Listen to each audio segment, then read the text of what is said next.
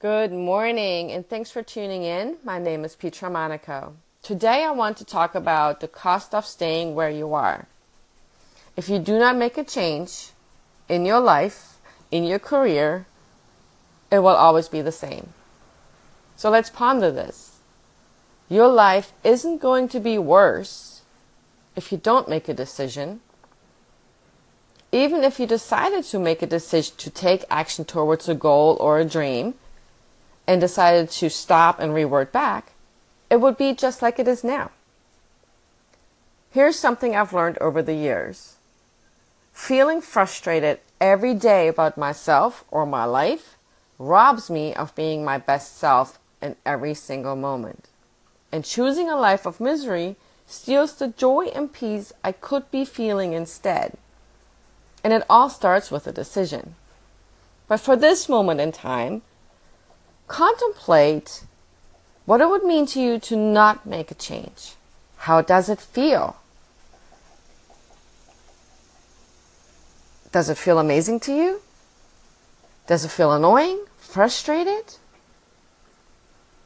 And then write another piece of paper that says what it would mean if you did decide to take action and did start making the changes you wanted. How does that feel? Sometimes the smallest steps is the right amount of motivation we need for long-term change. Now, think about if your change that you're seeking, the goal that you're setting, the idea that you're following, what if it's already unfolded right in front of you and you could actually feel it? What kind of impact would that have on your life? Acknowledge how that feels.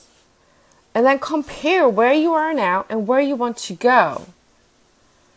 And decide if it's worth the cost to stay the same. It can be incredibly overwhelming to decide, take an action, not just because all of a sudden fear is showing up and ego is saying, no, you can't do that. But there's a lot more at stake here.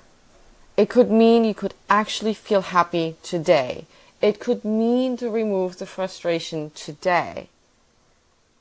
What will it be? Remember, you're one decision away from forging your own path.